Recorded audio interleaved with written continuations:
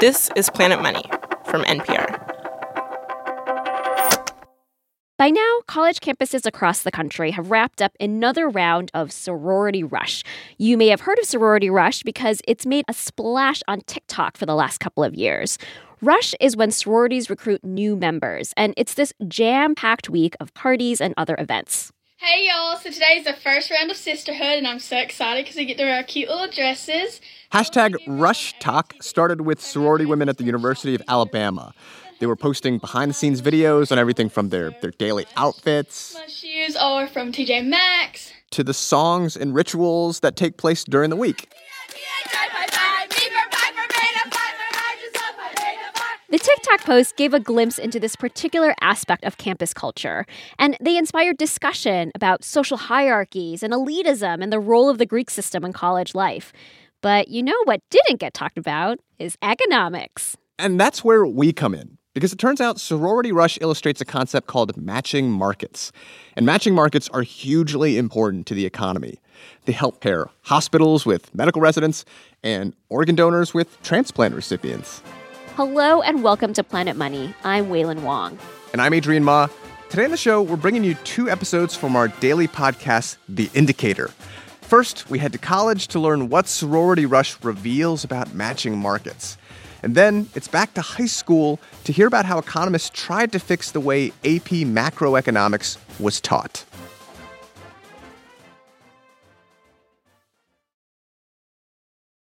Al Roth is an economics professor at Stanford. He won the 2012 Nobel Prize, along with Lloyd Shapley, for their work in market design, specifically matching markets. That's where 2 parties need to get paired up. If you go to a cocktail party and someone says, Professor Roth, what do you do for a living? And you say, well, I pioneered research in the field of matching markets. And someone says, well, what's that? What do you say? Well, that's happened to me more than once. And I normally start by saying what it's not. What matching markets are not are markets where prices are involved. Those are called commodity markets. Commodity markets are markets where you don't care who you're dealing with because commodities are all the same. And so what the market is supposed to do is find the price at which supply will equal demand. But in lots of markets, we're not dealing with commodities. You care who you're dealing with. There's a relationship involved, and those are matching markets. The labor market is an example of a matching market. So is online dating and the residency matching process for medical students and hospitals. Al got the idea to look into sororities from his undergraduate students who were involved in the Greek system. Sororities were especially intriguing because they had a centralized clearinghouse to make matches. Al wanted to learn how the process worked and whether it produced what economists call stable matches. A match is stable if there aren't what we call blocking pairs. And a blocking pair is a pair of people not matched to each other who would both prefer to be matched to each other. So stable match is like the best you can get. It's the best you could get given what's available and what everyone else is getting, yes. Preferences and rankings are a big part of matching markets. So let's say I'm doing Sorority Rush. I visit House Alpha and House Beta, and I like House Alpha the best. So I rank House Alpha number 1 and put House Beta at number 2. Now, these houses are also ranking me. House Alpha puts a bunch of other students ahead of me on their list, but House Beta puts me at the top of their ranking. The system will match me with House Beta because it's the house highest on my list that also ranked me highly. This is a stable match. Al and a fellow researcher published a paper on sorority matching markets in 1991, and the process still works in the same way. So let's look at how it plays out in real-life sororities. At the University of Virginia, more than 1,000 women go through Rush every year, hoping for a spot in one of 15 houses. Grace Lee is a senior at UVA who went through Rush a couple years ago and is now on the other side of the process, helping to recruit new members for her sorority.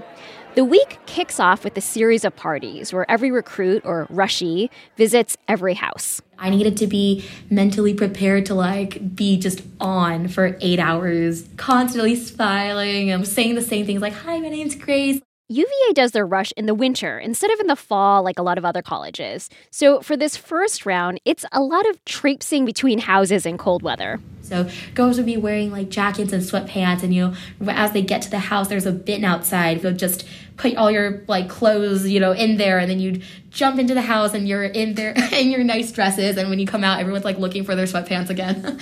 These parties are short, around half an hour. Each Rashi chats with a few sorority members, and then it's on to the next house. And then after all the parties are done, it's time for the first ranking. So at UVA, Rashis write down their top 10 houses. The sororities also score each recruit, and all that gets fed into a computer program that looks for pairings. That is where the Rashi like the sorority, and that sorority also give a high score to the Rashi. The women then find out which houses they get to visit for round number 2. You don't get your houses back until maybe 30 minutes before, next day starts. So you've already got your outfit on, and you're just, waiting to find out where you're going. Yeah, and that's why it can be pretty tough, I guess, because let's say you really liked a house and then you get your results back and the house, isn't on your list, then it might be a little sad, but then you have to still be, really happy, for your other houses. But by the cold logic of the matching market, the system is doing its job. Remember, the objective is stable matches, the best possible pairing for both sides. So this process of sorority visits and ranking, it repeats over several rounds, with women visiting fewer houses each time. Grace says that at UVA, when it's down to just 2 houses, the sororities are really trying to win over the potential new members, or PNMs for short. By the end, it's the sororities being choose us. We really love you and you're going to have such a great time here. And then, it's up to the PNM to rank which house they like the best. And then on bid day, they would all open their bids together and then see which house they got into. And then we would be in the house waiting for them with a ton of balloons and streamers everywhere. And once they come in, there's a lot of cheering. It was just so much fun. Now, this sounds like a happy ending for everyone, but Alroth did find cases where Rashis tried to circumvent the matching system. Instead of ranking their top 2 in order of preference like they were supposed to, they only listed 1 house in the final round. One of the things that economists talk about when we talk about centralized clearinghouses is whether they're incentive compatible. Okay, that's a fancy term. And what it means is, do they make it a good idea for you to tell the truth about what your preferences are? Now, when things aren't incentive compatible, people sometimes play strategically. So some recruits tried to engineer an outcome instead of expressing their true preferences. Al says this happens in other kinds of matching markets too. It happened in New York City with parents trying to get their 8th graders into specific public high schools. Yeah, that was a couple of decades ago, and Al and a team of economists actually went in to help the city revamp its admissions matching system. So if you look at medical residency match, organ donation, high school admissions, these are all pretty high-stakes situations where Al's work on matching markets has played a big role. Sororities don't get as much attention, even though their matching process works in largely the same way. Sometimes people are surprised that economists study things like this, but economists study how scarce resources are allocated and how to make them less scarce. And so this is a case of allocating scarce resources in a two-sided market. Maybe next installment of Rush Talk can be about economics instead of outfits? Yeah, instead of saying, my shoes are from TJ Maxx, they'll be like, my knowledge of matching markets comes from this 1991 research paper. It's vintage. Hey, good economic research never goes out of style. Up next, we head back to high school. Indicator co-host Darian Woods and I, we tell the story of 2 Fed economists who fought to update AP macroeconomics textbooks.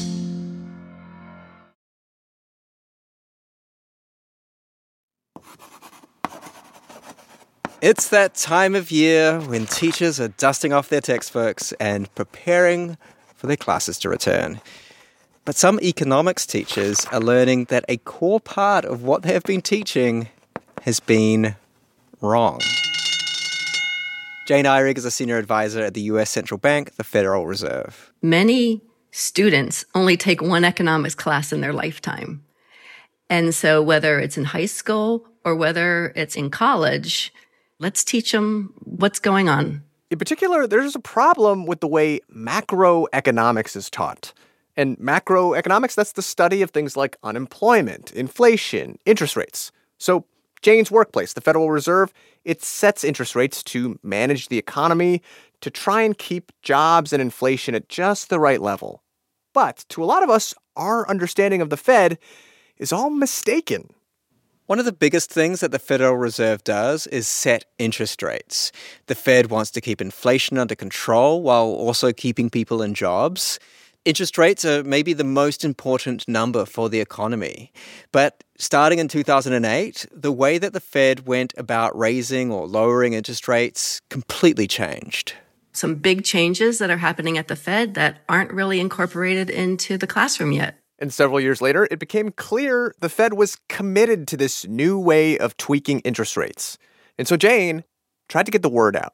I worked with two co-authors and wrote a paper for economists on the new tools because we knew even in the economics profession, it just was not well understood, the Fed's new framework. And in her paper, Jane described the old way the Fed used to work, this sort of old-fashioned lesson that you might see in a lot of econ textbooks. And it's that the Fed changes interest rates through these actions called open market operations. So to understand open market operations, first you need to know that the central bank is kind of like a bank for banks. So like Chase or Wells Fargo will have accounts with the Fed, and that's where they put their cash. And that cash is called reserves, and retail banks will also lend part of their reserves to each other overnight through this system with the Fed. Like maybe one bank had a lot of people's checks coming in and it needs to cash them out. So this bank might borrow from another bank for a sliver of interest. And by the way, this is still true. Your bank needs to have the funds to pay my bank back. So, there's just a lot of liquidity needs that banks have every day.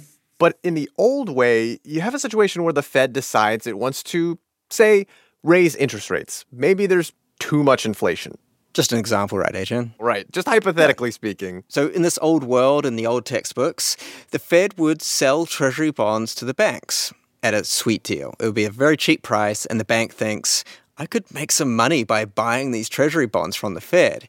And then the banks would have lots of treasury bonds, but they wouldn't have very much cash in their reserves. And so that meant when the banks were lending to each other, they would need a higher interest rate because there's not much cash floating around. Cash is really hard to get. So to recap, the Fed wants to raise interest rates, so it sells treasury bonds so that banks have less cash. That means the banks charge other banks a higher amount of interest for that remaining cash, and the higher interest rate flows through the rest of the economy, hitting car loans and business loans and everything else, and the economy slows down, and inflation goes down. Are you with us? There are a lot of links in this chain, and it's kind of indirect. So you could kind of think of this as like the Fed is paying a plumber to fix the pipes. The plumber, or in this case, the banks, is doing the dirty work. That all changed, however, in 2008. When the economy started crashing in the Great Recession, the Fed was scrambling to stimulate the economy and started buying massive amounts of treasury bonds from the banks.